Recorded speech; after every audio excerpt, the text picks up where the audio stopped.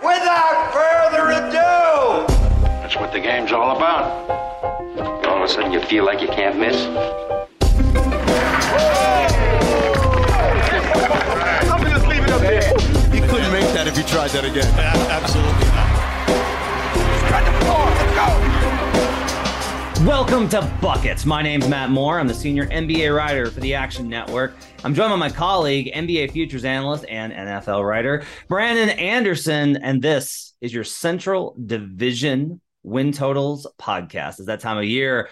Training camp starts in less than 3 weeks from when we're recording this, and we're breaking down division by division. And if you're wondering, if you're like, I don't even know who's in the divisions, Matt, as I find a lot of NBA fans surprisingly don't keep up with the divisions. Today, we're going to talk about the Cleveland Cavaliers. We're going to talk about the Milwaukee Bucks. We're going to talk about Brandon's Chicago Bulls that he hates more than anyone else. We're talking about the Indiana Pacers. And we're going to talk about Cade Cunningham and the Detroit Pistons. Lots to get to today. A reminder, everything we talk about today can be found in the award-winning Action Network app. It's the best way for you to track your picks, get up-to-the-second information on where the bets and money are coming in on. We've got our media center where you can catch Green Dot Daily, our new live streaming show that had a fantastic debut on Thursday. They absolutely just slaughtered Thursday Night Football. Really great start for Green Dot Daily. Both Brandon and I will be on that show throughout the week, so you're going to want to check that out. You can catch video versions of this podcast as well in the app itself. But not only that, you can track all your picks and get Brandon and I's picks. I've added our win total picks. I'm adding more as we go along this and as I go through the research process. Lots to catch up on there. Want to ask you real quick that if you got a second, give us those 5-star reviews. They help us out so much. We want to get more attention to this podcast. We've really grown a following. We're thankful for everybody that listens. But as we do this, do us a favor. I know that you hear this on every single podcast. You don't need to do this with a big podcast you listen to. They're fine. Help us out. We are a lesser known podcast. Help us get out there because we are really one of the few NBA gambling podcasts out there. All right, Brandon, we're going to go ahead and start as we always do with our best bets. And this is going to be a fun one because it's obviously in the news. We didn't get a chance to talk about the Donovan Mitchell trade as the Cleveland Cavaliers trade Colin Sexton, Lauri Markkanen, Akbay Agbaji, and multiple first-round picks and multiple first-round swaps to the Utah Jazz. They get Donovan Mitchell. Really big trade. Let's talk about the line real quick. When the season win totals opened, it opened 41.5. And you bet it and have taken several victory laps about getting that number because you think you predicted the Donovan Mitchell trade.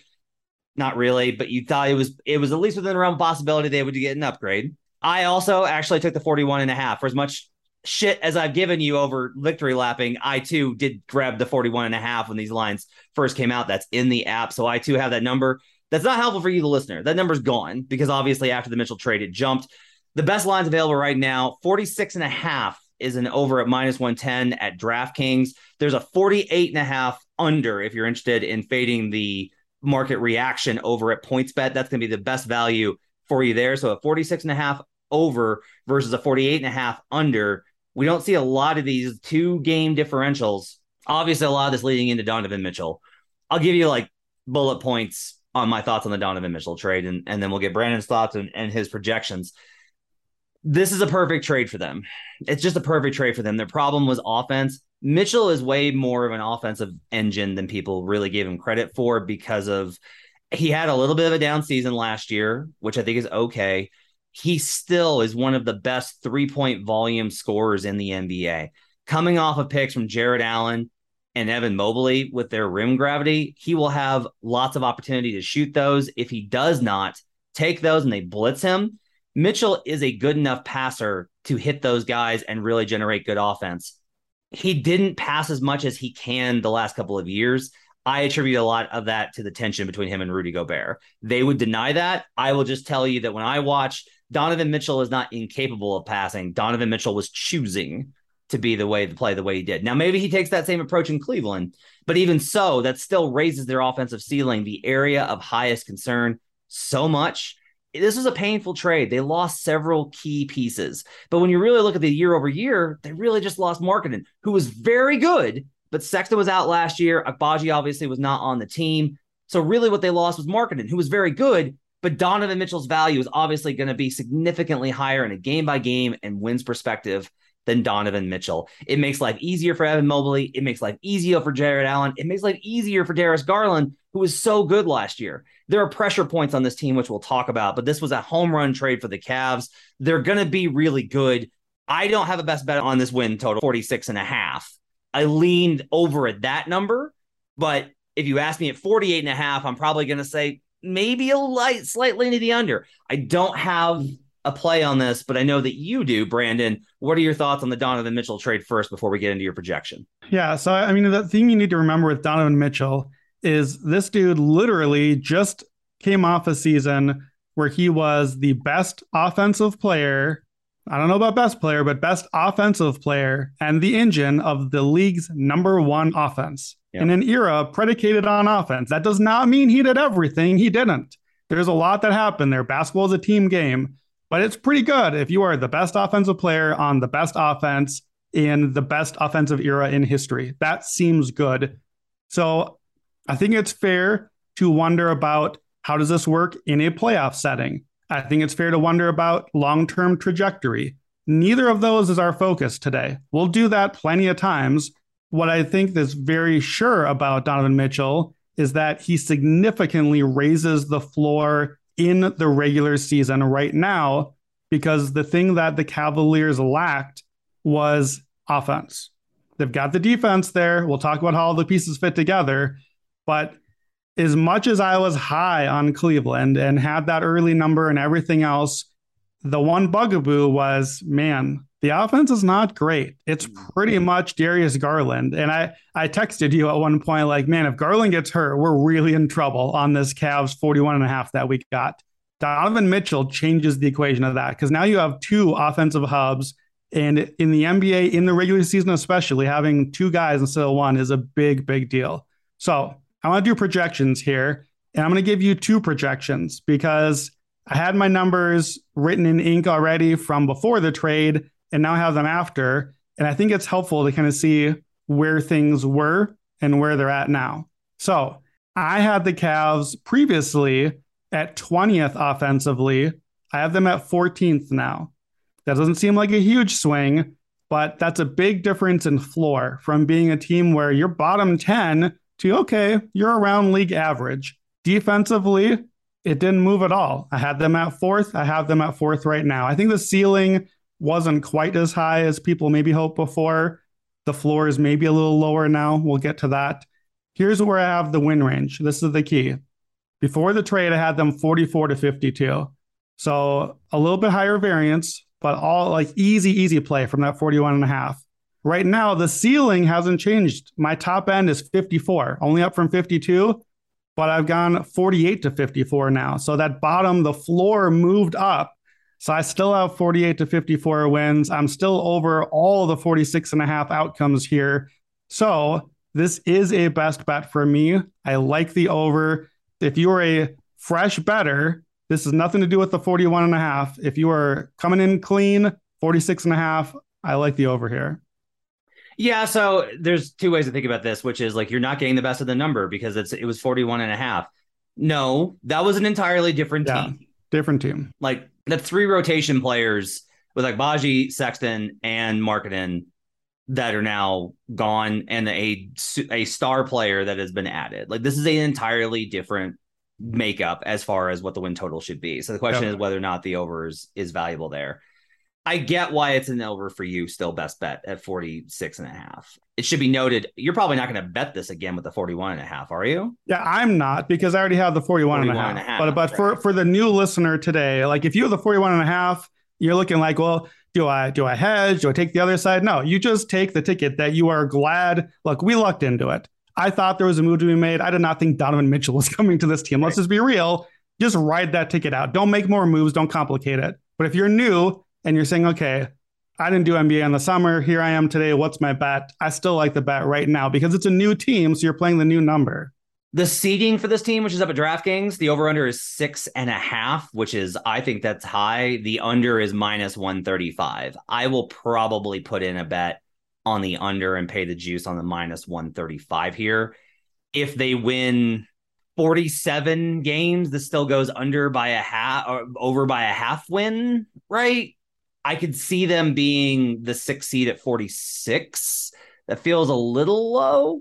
If you tell me, like, are the Cavs going to win 46 or more games? Probably to the over. I just don't think I'm so married to the prior in this range that I want to go ahead and get in at 46.5. Yeah. If you're wondering about like, okay, this all sounds great, but what's like the downside? I got a trend for you. I've been doing these 10-year trends. Teams that won fewer than 25 games in a season and then went over 500 the following season, the next year are 4-1 to the under. That's a very small sample. It's only 5 teams. The one over team was the Warriors, who had that one tank season. So you can really contextually throw out the Warriors. That's 4-0 to the under. Again, it's 4 examples, right? So like not a lot of history here. I think more telling, though, is that only 4 teams have done this, which leads into the question of whether or not this was an outlier season from them. One of the reasons I had the Cavs under was I was just like, this team does not, like, everything looks different a year later. Darius Garland made a leap. That's sustainable and has to matter. Darius Garland is good now. I liked Darius Garland before, but not enough to take the over. Jared Allen fit perfectly, was an all-star last year. Evan Mobley is a transcendent player. He is we talked about him on several awards episodes. He is one of the most impactful players. We'll talk more about him in a second. The 3 big look worked. That's no longer the case. It does make more intuitive sense that Mitchell would work better, but it's a different combination. We just don't know.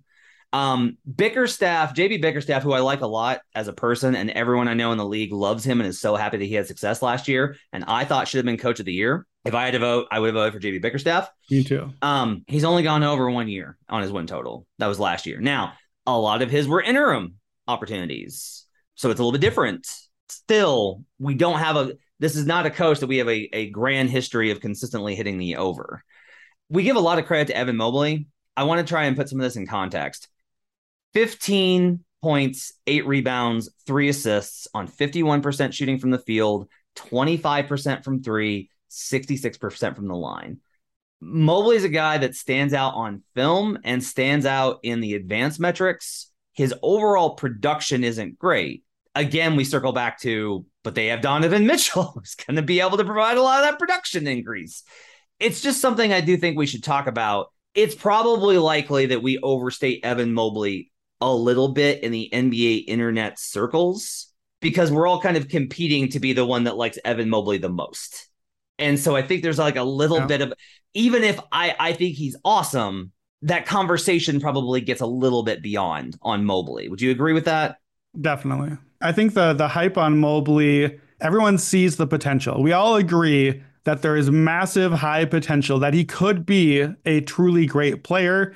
So then everyone wants to be on the corner of Mobley Island so that when he does become that someday, potentially, you can be like, I said it. I was the one. I had the Mobley ticket early on. We all have the Mobley ticket. We all see it. We all like him. Yeah. So that's part of this. The jump in wins. I've done a lot of research that actually says that your actual win total versus your Pythagorean is a better indicator, but the Cavs Pythagorean was pretty online because they were way high early or way low early because they were so much better than the record was. And then they were less and all these kind of things. It kind of just shakes out in the end. Like Cleveland had minus 1.8 Pythagorean win differential. That does cross the threshold of 75th percentile across the last 10 years. Those teams do tend to go over at about a 58% rate. Well, and I think we've talked a lot, you and I, about the Cavs. We've done them on the podcast. We've talked about them on Spaces before. But if you're a new listener, I think it's worth reminding you that the Pythagorean thing that dropped out for them, like halfway, maybe 2/3 almost through the season, the advanced numbers, the Pythagoreans, and some of the 538.com rating, they had the Cavs as the best team in the East, the number 1 team in the East by expected wins. And then it fell out. So it's like, okay, well, were they that good early on? Were they that bad later? Did it just even out? I don't know that we know the answer to that, but I think it's important to note how good it was early. So the problem I think there is their overall number is minus 1.8, which means that they won fewer than they should have, right? They should have been better based on the advanced metrics. And the trend is that those teams still go under because the line is always marked to what their Pythagorean is more closely associated to their Pythagorean. And so what we kind of see here is your win total actually a lot of this is about the idea of you have to get out of the idea of an objective ranking and more in terms of the bookmakers and where the line gets set. And the line is being set on, they should have been better last year. So we're going to give them a little bit of a bump above where they actually were. That's where you get into trouble because once the line accounts for that. Yeah, then you can't account for it extra as a better because it's already being accounted. Yeah. I think my point, though, is that it's possible. Like, why did they fall off so hard from where they were 2/3 of the way till the end? I think your theory is more that, well, they're overperforming. It kind of balanced out. It may be an outlier. My theory is everybody got hurt. A team that looked really good suddenly wasn't good anymore. I think that the fact that they underperformed a little bit is baked in and we can't add to it. I just think that they perhaps underperformed a lot a bit and we didn't really notice it as much because they were so bad late that it even the numbers back out. Let me turn that around. It's not necessarily that they regress back to where they should have been. I think they were that team last year. You're right that the injuries matter. This team was awesome before. Like, they had a 3-big lineup, and there was a stretch there in late March where they didn't have any bigs. They had 3 of them, and we were like, you got too many bigs, and then they didn't have any. Their injury luck was horrible last year, late in the season. It really did. It cost them a playoff berth. Yeah. But my thing here is actually more this. It's that being better than your record shows is not sustainable year over year. Right. You're more likely year over year to move back. And that, I think, is where the value in the under comes from. I still don't want to bet against the under. Like at 48.5, that line, if you're playing at those books, and you should have multiple books and compare them in the Action Network app. But if you're at a book and your only option if you're playing when totals at one book and your option's 48.5, it's definitely a stay away. 46.5, I'll lean over. I can't make it a best bet. Brandon does. You like a little bit more aggressive on this, Brandon, don't you? I do. Yeah. And I just to add, 48.5 would probably be a stay away for me too. As much as I like the Cavs, and not because I already had the number earlier, just fresh better. That's right about in the middle of my win range. So I do like them a little bit more. I think too, we've talked a lot about Donovan Mitchell, but the reasons we like them outside of that before the trade is they should get more Darius Garland and Evan Mobley and Jared Allen this year. Like, I think they probably get 20% more and better versions of those guys. They're all young and improving. They only got half a season of Karis LeVert, so they should get more of him. I like the bench improvements. They'll get Rubio at some point. Robin Lopez is a big addition. They had a bunch of guys last year in the rotation who really shouldn't be getting big rotation minutes. So replacing that with competent players is big too. So I want to caution, like, if you're listening, like, well, but the number was 41 or 42, and now it's 46. Donovan Mitchell can't be worth 5 wins. Well, perhaps not. But I think our argument was the number was wrong before. It was too low before. And the perception has maybe gone too far the other way, but it was already wrong before. So the other bet that I do like here, I like the over. I'm betting it, but I'm also going to bet the division. And it's tenuous because we're going to get to the Bucks, and I know the Bucks and the division and Bud and all the things. It's a numbers play. I got plus 360 on the division at FanDuel. That's an implied 22%. I have the Cavs with this win range as about a 30% chance at winning the division. I have their ceiling as 54, like I said. I have the Bucks, when we get to them, I have their floor as like 50, 52 range. That's enough overlap that to me, it's a 1-2 punch. What I really want here is Cavs 1, Bucks 2. But that number is actually lower on DraftKings than it is just betting the division at FanDuel. So maybe when it gets closer, but it's a numbers play. I don't think it's likely because I think the Bucks are very good. But I do think it's more likely than a number. 30% to 22% is a pretty big edge, so I have to play my number. I can't argue with that, which is annoying because I want to argue with it. I get that from a numbers perspective, it's an objectively good play. So if you like it, you are getting good return on it. It's a very Brandon play. I will absolutely never advise you to take anyone but the Milwaukee Bucks as long as Giannis Antetokounmpo and Bud are together. I will always tell you, do not take anyone but that, and that number is too steep. That's absolutely a stay away. I love your other prop, though. There's a DK prop that you found, which I think actually I told you this one. But I'm going to be with you on this other prop. What do you got for the Cavs? So my other one is you can just bet a head-to-head. And I always look, if there's a team I really like or really don't like, I check the head-to-head. Who can we compare it to? How about the other team in the division? My Chicago Bulls. So you can bet the Cavs to have more head-to-head wins than the Chicago Bulls. is minus 200. You want the Cavs, plus 150 for the Bulls. So that's implied 67% basically if you want the Cavs here. Give me the implied like 85, 90. I don't have a number for it here, but my win range for the Cavs, we're going to do the Bulls next, I think, but my entire Bulls win range is like multiple tiers below where I have Cleveland. So I don't do a lot of minus 200 type bets, but to me, you're asking a lot to go wrong and a bunch of injuries and a lot to go right for Chicago.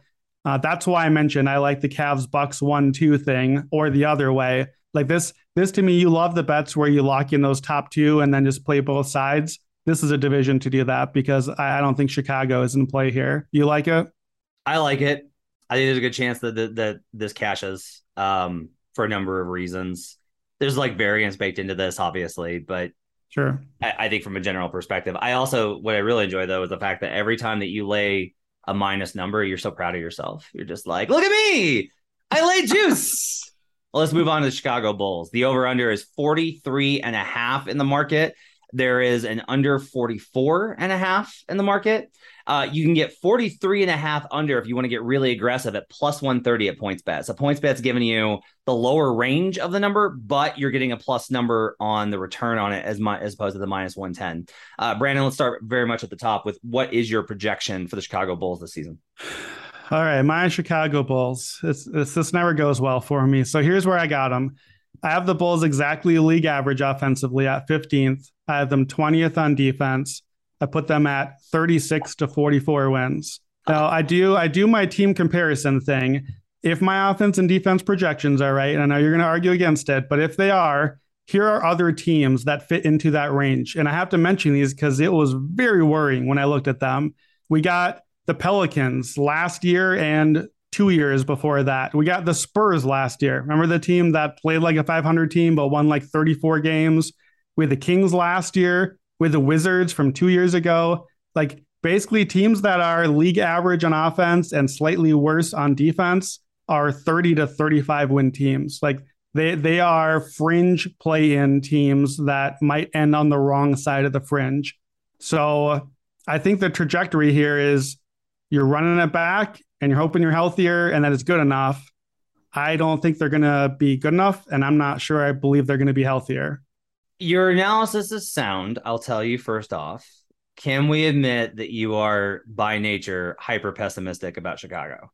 I mean, I think that that's fair. I just don't think that that's baking into my numbers here. I do pretty well. Like I'm pessimistic about all of my teams, but I think I'm do pretty well when I'm an analyst to separate that. All right, well, let's look at this. 13th on offense and 24th on defense last year per dunksandthrees.com adjusted for schedule, okay? You've got them 15th and 25th. Is that right? 15th and 20th. 15th and 20th. So you actually have them getting a little bit better defensively, which is I'm proud of you. Although I'm sure after I told you that, you're probably going to move them down now. So I can't argue with the assessment. Real quick, do you have a best bet on the under here? I do. I am betting the under. I want to talk. We'll get to it about which number I should play, but it is a best bet on the under. Okay. So to me, this is what it comes down to. Lonzo's injury is the biggest factor here. Yep. Is that the word is that Lonzo still hasn't started scrimmaging. Like Lonzo's still hurt. Discussion I've heard is that the bone bruise is what continues to bother him. And sometimes those things just don't heal for a long ass time. If Lonzo's out, that defense just isn't that good. Now, you have to factor in that their 24th performance last year was greatly impacted by not only Lonzo, but also Caruso's absence. Like the absence of both of those guys was huge. And the counter argument is that, yeah, the Bulls were good defensively early in the season, much like the Wolves were and the Nuggets. And then the refs started calling games the way that they always called them, and they went back the other way. P.S. Just league, we like the game better the other way. Just stop calling. Like, please. We like the game so much better when these games don't take 7 hours and everyone's taking 500 free throws. Please. Come on.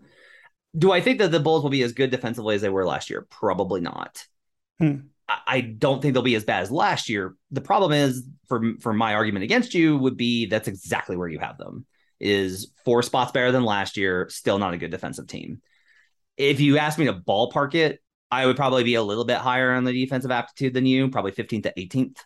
And so that gets them that gets them square into an over 43.5 range. But without Lonzo, I can't get there. I cannot get there. A big question is whether or not Vucevic last year was a harbinger for years to come, or whether or not Nikola Vucevic had an outlier bad season. He was bad, and Bulls fans complained about him endlessly, but he was bad at things he's always been good at. Did Nikola Vucevic just lose the ability to hit bunnies? Oh yeah, that dude missed so many bunnies last year. Is that likely to sustain? No, I'm asking. I mean, it worries me that he's a 32-year-old big man who was not exactly athletic, but like that seems like an athleticism thing where like I don't, you're not going to recover athleticism at age 32 as a 7-foot dude. So that to me makes me believe, well, that may continue. It may not be as bad or continue terribly, but I'm not sure it's going to bounce back. Why should we believe it's going to get better? Just because to me, it's not like if you believe it's an athleticism thing, that's sound. I don't. I think that's a skill and accuracy and variance thing. And I think, I think it's all of that. So to me, it's like I think Nikola Vucevic will make more short range shots that he has his entire career. But one of the big things here is I don't believe in sharp drop offs with good players.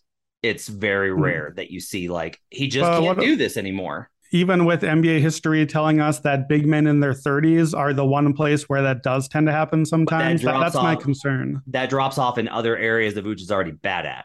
Yeah, that's fair. You don't see somebody go from, he's got great touch around the rim to he can't make bunnies.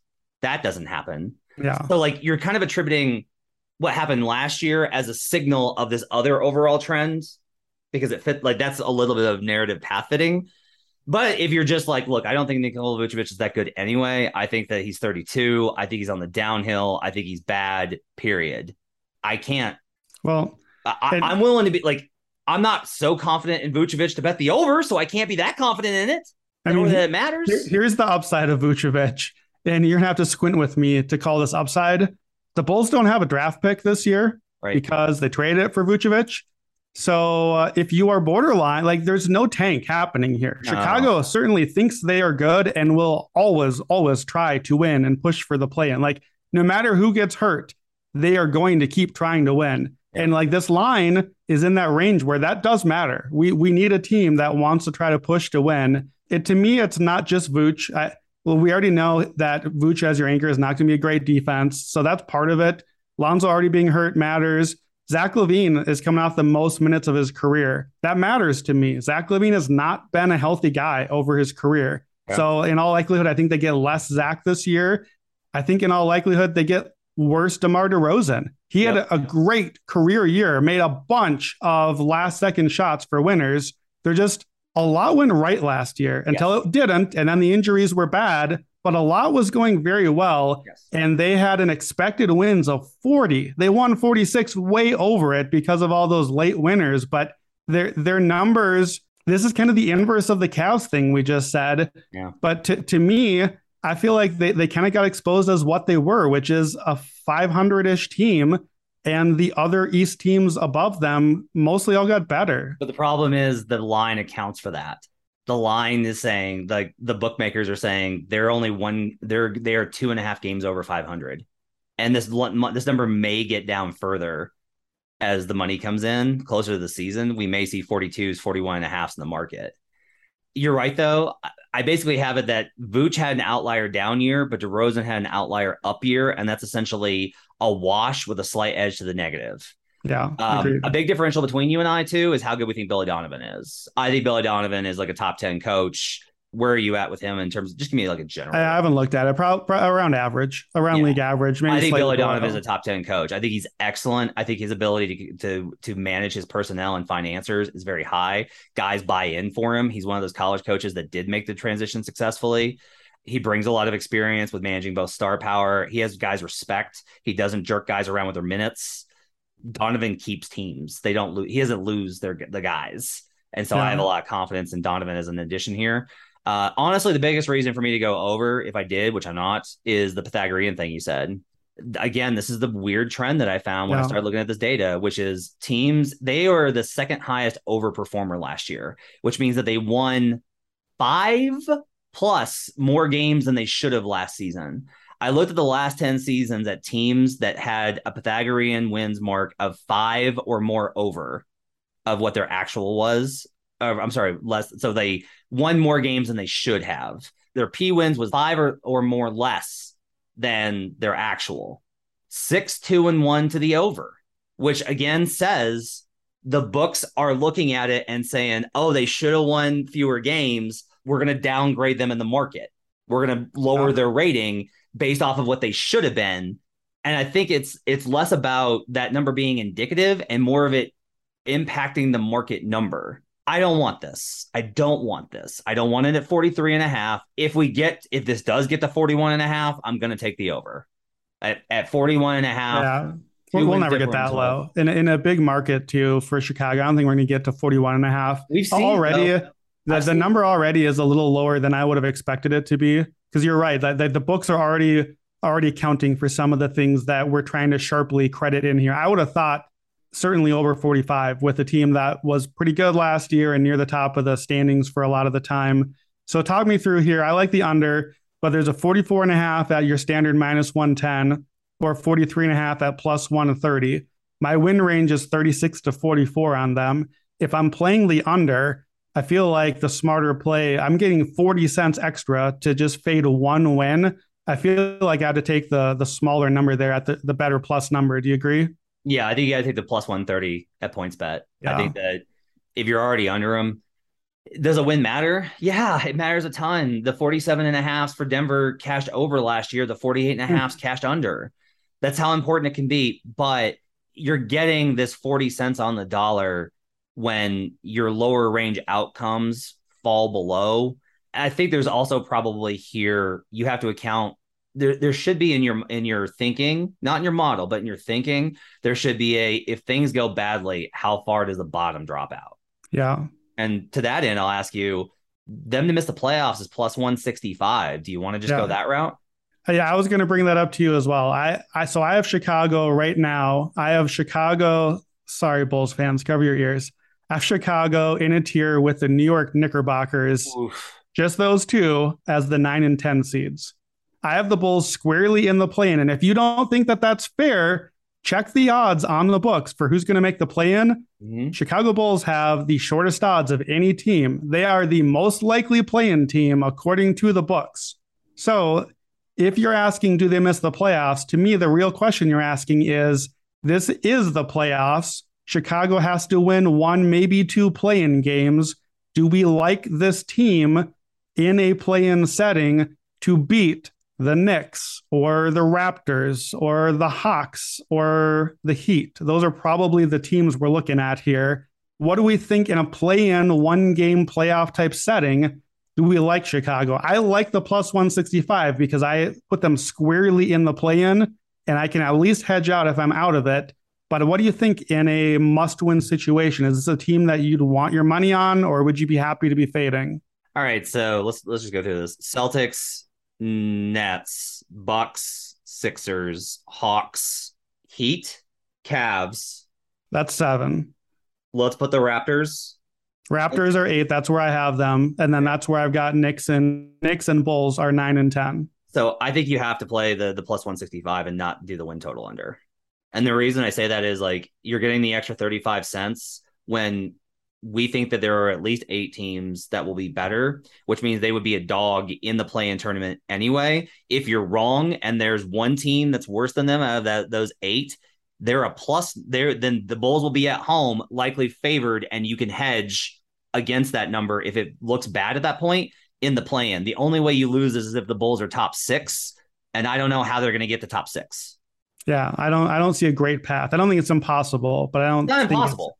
Yeah, it's not impossible. Like, we talked about how much you don't like the Heat, and you think the Heat could miss if the Heat fall into that range. If the Heat and the Raptors are both like a little bit worse. But let's be clear though, Chicago is my 10 seed right now. Yeah. I didn't say it, but in my tier with the Knicks, they're second in the tier. Sorry, right.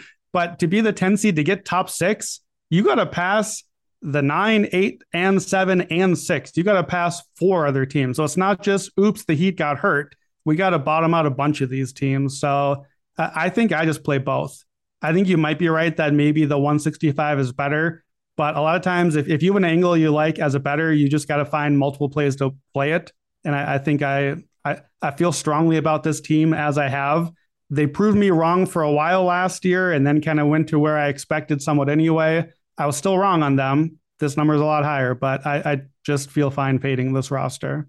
It should be noted, Brandon hated this team from the minute they traded for Vucevic. Like, 100%. Really got to stress how much you hate the way that this team has been constructed. This is the exact opposite of how you want, which is like Chet Holmgren and Poku and like not the Poku train has left the station. I think. Let's go through the Bucks. We're going to go through real quickly because we're running long on time. The Bucks over under is 51.5. There's an under plus 115 at PointsBet. If you want to go with a higher number, there's a 52.5 at Superbook, which is one of the sharper books. Circa and Superbook, because they take the highest limits, those are the two books that I consider to be sharpest. They're at 52.5. Let's just start here, Brandon. What's your projection for the Milwaukee Bucks versus a 51.5 or 52.5? Yeah, so I have the Bucks as the number 6 offense, number 3 defense, 52 to 58 wins. Whew. Basically, here's where Milwaukee is. Brook Lopez is back. That's the key thing. So that should significantly raise the defense. They finished 14th last year. If Brook Lopez plays and all the veterans play and they actually try, I think we would agree. End of discussion. This is a potential juggernaut team, easy over. The question is just whether, like, do they try? Do they play enough and push forward enough to get to the over? 52.5, I would have a lean over, but we talk a lot about on the bad teams. Do they try at the end? Do they tank? What's the question? This is that for me as a good team. I'm probably just going to stay away because I'm going to have my money tied up in Bucks futures and other ways past the regular season. And I don't really know if this team cares that much about winning 50 or 53. My argument against the trying thing is that I basically think they took last year off. Yeah, I think I last agree. year was the one that they basically, and they got really hurt. They were genuinely hurt in November. Like Giannis was without Middleton, Drew, and Lopez, and still somehow they managed to get to the 3 seed. Like, it's incredible what they did, like how good they are. I looked this up. Drew Holiday, Middleton, and Giannis, when they played together last season, 37-10. They won 79% of their games when the big three played. With Lopez, that goes to 8-1. They killed everyone. Like, healthy, the Bucks kill everyone. Yeah, is a general sentiment. Bud teams with Milwaukee average an 81 winning percentage versus sub 500 teams. That's based off influenced heavily by a 91% they hit in 2020. In general, they're between 75 and 90, right? Teams that win 70% of their games versus sub 500 teams, they go over 71% of the time. So that's a lot of numbers. Let me put this out of it. 7 out of 10 times, if you're a good team versus bad teams, you go over. The Bucks are an exceptionally good team versus the bad teams. The Bud special, just like Pop. That's what they do. They beat up on the bad teams and you beat the regular season. Now, despite all this, they've gone under in 2 of their 4, but 2020 would have been an over if they actually carried it out. So 3 of 4, really. There's no real turnover from this team. It's not like last year where they lost PJ Tucker. They get basically everybody back. They add Ingles and MarJon Beauchamp. Those are 2 guys that Ingles will be back probably mid-season. Those are 2 guys that could help. I don't know that they've done a great job of filling out. I don't know what there's nobody that I'm like, oh, watch out for this guy besides maybe Beauchamp. No. Everybody else, it's just, you know what you're getting. Teams that went under the previous season with a win total over 50 the following year are 13-7 to the under. So if you failed to perform last year and then you have a win mark of 50, you tend to go over. 50 is actually surprisingly indicative. Like, that's a meaningful number for the win totals. That's a big mark. And you're going to be hearing a lot about that when we get to other teams. They're old. They're just old. They're old. Yeah. Let me give you ages. Drew Holiday, 32. Chris Middleton, 31. Brook Lopez, big dude, 34. Joe Ingles coming off ACL tear, 35. George Hill, 37. Wes Matthews, 36. Serge Ibaka, 32 question mark. Like, the age thing is a real concern for me. Plus the Giannis back injury maybe thing happening at Eurobasket. For me, that's another reason that, like, I just look, like you said, bettors don't have to play everything. I don't have to play this. Yeah. I don't have to take an over. I like him. I like the roster. I like Giannis. He's very good. There are enough things that can go bad for me that the age is a big deal to me. I was so hopeful after the Mitchell trade, but the first bet I looked for was Bucks division. Yeah, I know. And I was like, oh yeah, like everybody's gonna get suckered in and start taking the division, and I can get the Buck. Nope. Books are like, go fuck yourself, Matt. Minus 300. You're gonna have to pay 3-1 on it, and I don't want to do that. I don't want to pay 3-1. Minus 260 now at FanDuel. Minus 260 implied 72%. What do you think about that number? I like the number. It's like I don't want to bet it because the nature of the NBA season is such that I don't want to take anything that's a 75% probability with Giannis misses a month and that's it. Yeah, I agree.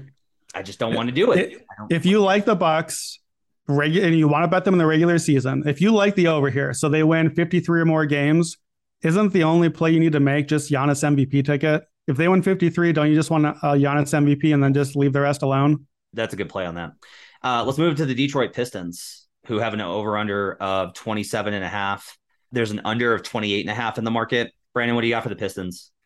I have the Pistons 29th offensively. I think it could be rough. I have them 23rd on defense, 22 to 28 wins. So I lean under here, but it's probably not a bet that I need to make. Why do you have them that low on offense? Because they were pretty rough offensively last year. Jeremy Grant was their best offensive player. And like my theme, if a team has a lot of young dudes running the offense, I tend to expect bad. And there's going to be a lot of Cade and a lot of Ivy here. So if you like the offense and like the over, you are betting on a big Cade leap. I'm fine with that. I just don't need to bet it. So I disagree with you because I think that a lot of that is, if you remember last season, they were literally the worst shooting offense since 1947 for 2 months of the season. That's not an exaggeration. I looked it up. 1947, okay, was how bad they were shooting. They got so much better by the end of the year. It all kind of started to come together. Kay got over the ankle injury. This offense, I think the offense is way better because actually I think you're taking out Jeremy Grant isolations and that helps the offense. I think they're going to play more team-centric ball. I think Jaden Ivey will just from a production standpoint, will be pretty good, even if the efficiency is not great. The problem is the number. So I think this team's going to be a lot better. It's just baked into the line. Yeah. So like the way to think of it is I want to fade your negativity of like the standard under better. I want to fade that, but I can't because the line is already expecting that. Yeah.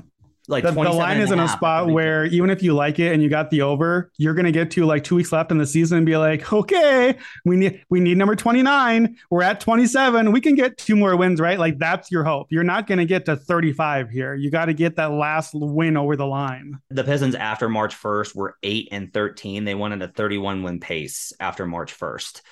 They genuinely tried to win, and I think that there's no reason to think that they won't do the same. They did tail off and tank again. I think that there's less likelihood of them. Like, I think they'll be better than last year, so they'll be even further back of a top 4 seed or top 4 lottery pick, so they'll be even further incentivized to not tank at the end of the year. So I feel a little bit better about that. Look, Cade, Ivy, Saddiq Bey was so good last year. Like, Saddiq Bey is an underrated guy. He's good. Marvin Bagley, and I like Isaiah Stewart over some of the other bigs. Olynyk, Burks, both good veterans. Kojo, good veteran. Nerlens Noel is capable. They've got Jalen Duren. There's some upside there. If Ivy shows out, to me, the ceiling is pretty wide. I just don't want to bet it. Like, I lean over. I just don't want to bet it because I'm getting such a bad number at 27.5. I don't want to get close to 30 wins. I was so hopeful this would be like a 25.5.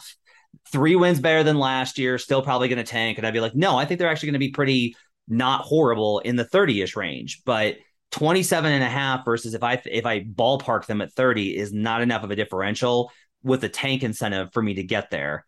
This is what I will tell you.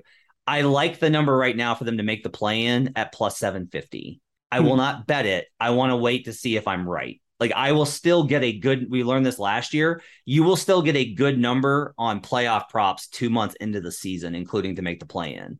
So if the Pistons start off and I'm like, this team's not bad.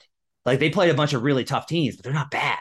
I will probably wind up betting them to make the play-in, to sneak in as a 10 seed in what I think is going to be an Eastern Conference where a lot of teams are going to be like, the top is so far away, I'm out. Yeah, I don't mind that because, you're looking at the teams right above them, presumably, are teams like the Wizards, the Hornets, who it's not hard to imagine a version of the Pistons that are better than those teams. Like, that's very easily in play. So now you just need to pass the Knicks or the Bulls, or you need a team to get injured and fall out or that sort of thing. I don't hate it. I like the bench unit. Those veterans you said, I think raise the floor. Dwayne Casey, I think, is a floor raiser. I agree. This is not a tank team. This is absolutely a fight to the finish and an established Detroit basketball winning culture. I see a lot of reasons this could go well. I don't love the makeup, so I lean under, but that's why I'm not playing it, because I can see a lot of positive paths. One trend for you, teams that won fewer than 25 games the previous season, and then their win total goes up by 5 or more, which the Pistons do qualify for this. They've gone 16-11 at 59% to the over. Not a huge margin there, but 59% is pretty good versus your minus 110. The way to read that is bad teams that the market says are going to be better, they still tend to underrate how much better they're going to be in general at a 59% clip. And finally, the Indiana Pacers, who were the darlings of, I would say, July. Like June and July, it was like, it's really under. And I was like, what is everyone talking about? Their number is 23.5, and it's juiced to the under at most of the books. If you want to play an under, make sure you shop for the minus 110, but it's going to be kind of hard. Brandon, what do you have for Tyrese Halliburton and the Indiana Pacers? Yeah, this is a tough one because I think the intention question is hard to know the answer of here. I have Indiana 25th on offense, 29th on defense, 20-28 wins. So this is squarely a pass for me. I don't need anything to do with this team because I don't know the intentions of where they're at. I was one of those people in July. I think on this podcast, I was like, I kind of like this team. There's some dudes here. When I dug into it, the thing that really surprised me is there aren't dudes on defense. There are Miles Turner, that's it. And he's going to get hurt or traded sometime in the season. And then they could be disastrously bad on defense after that. And when your defense is that bad, that near the bottom of the league, there's just not a lot of hope for you. So like I put Hield in the starting unit. It may be Mathurin. And Mathurin's an X factor here that could get the over. But like a starting unit of Hallie, Hield, Duarte, Brissett, Olshey Brissett is actually really good and impactful. Like he's a pretty good player. And Miles Turner. The problem with all these guys is I like all these guys individually, but when you stack this unit up against other starting units and you ask who's going to outscore who in their first 6 minutes, last 6 minutes, you're just like, oh, the Pacers are going to get killed. And if the starters are that level and then the bench, this is not a team where the bench is loaded with a bunch of really good dudes either. So you just wind up in a whole lot of this. Again, I don't want to bet it. To me, this is the Spurs light. And the reason is it's a bad team with a number that says that they're going to be really bad and they're going to tank, but it's still a really low number. Yeah. If they win 23 games, can they get the number 1 pick or the number 2 pick in the lottery? Yeah. Like that's possible, right? Like a big question for me is if you could tell me right now that one team in the NBA would finish with under 20 wins, it would help a lot of my projections. Like just knowing one team would be under 20 would be like, okay, this is going to determine how aggressively the other teams are going to have to tank. But when I start to get in that conversation, I'm like, do I want to bet this? I don't. So Pacers are a stay away from me. A couple of things too. A lot of people listening are going to be like, but I really like Tyrese Halliburton. I love Tyrese Halliburton. You like Tyrese Halliburton. We all like him. He is a complimentary player. He is not a superstar. And there is not guys to complement on this roster. He's going to be better in future versions. He's a good, important part of the team. He's not going to significantly raise the ceiling of this roster. That's just not what his type of player is. And a guy like Benedict Mathurin or other young guys, Aaron Nesmith, Isaiah Jackson, Jalen Smith, like they need to develop those guys. They need to see if those guys can play. You said like, well, Mathurin, it could be the X factor in the offense. Shooting guards as rookies are not those are negative X factors. That brings your offense down.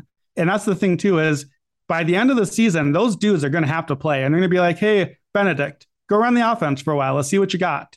And they're going to lose when that happens. Not because he's bad, but because he's going to be bad right now as like a 20-year-old in the NBA. So we didn't mention Rick Carlisle. He's still like the thing, right? That's still, I had to look it up and be like, what? Rick Carlisle is the coach of the team of young dudes? So yeah, he's hanging out with Miles Turner and conducting the workout. Is there a first coach fired bet in the NBA? Because that I don't understand how that's going to go well. There is an under 25.5 at PointsBet at minus 167. Yeah. Does that interest you at all? No, I don't want to pay. I don't want to pay an extra 57 points of juice. Yeah. We don't want our money on the Pacers. Nope. We'll watch them. They seem watchable. I'll watch the Pacers. Give me. I like Isaiah Jackson. I like Brissett. I like Hallie. The Hallie conversation is best summed up this way: the Kings being stupid does not mean the Pacers are good. That's the best way I can. All right, to wrap up our best bets, Brandon has got an over on the Cleveland Cavaliers win total. He's got a best bet on the under of the Chicago Bulls. He's got various bets you could listen to in there as far as the props and all those go. But those are our win total bets. Yep. I have no bets on this division. I have leans to the Bucks over. I may wind up betting the Pistons over if I can talk myself into it. Right now, I think I'm just going to lose money with the Magic and keep that to my bad teams I lose money on. No bets for me from this division. Reminder, you need to download the award-winning Action Network app and make sure to give us a 5-star review for a chance at winning a 1-year subscription to our Pro Tools. Thanks for joining us, everybody. We'll be back on Thursday with another episode. Let's get buckets.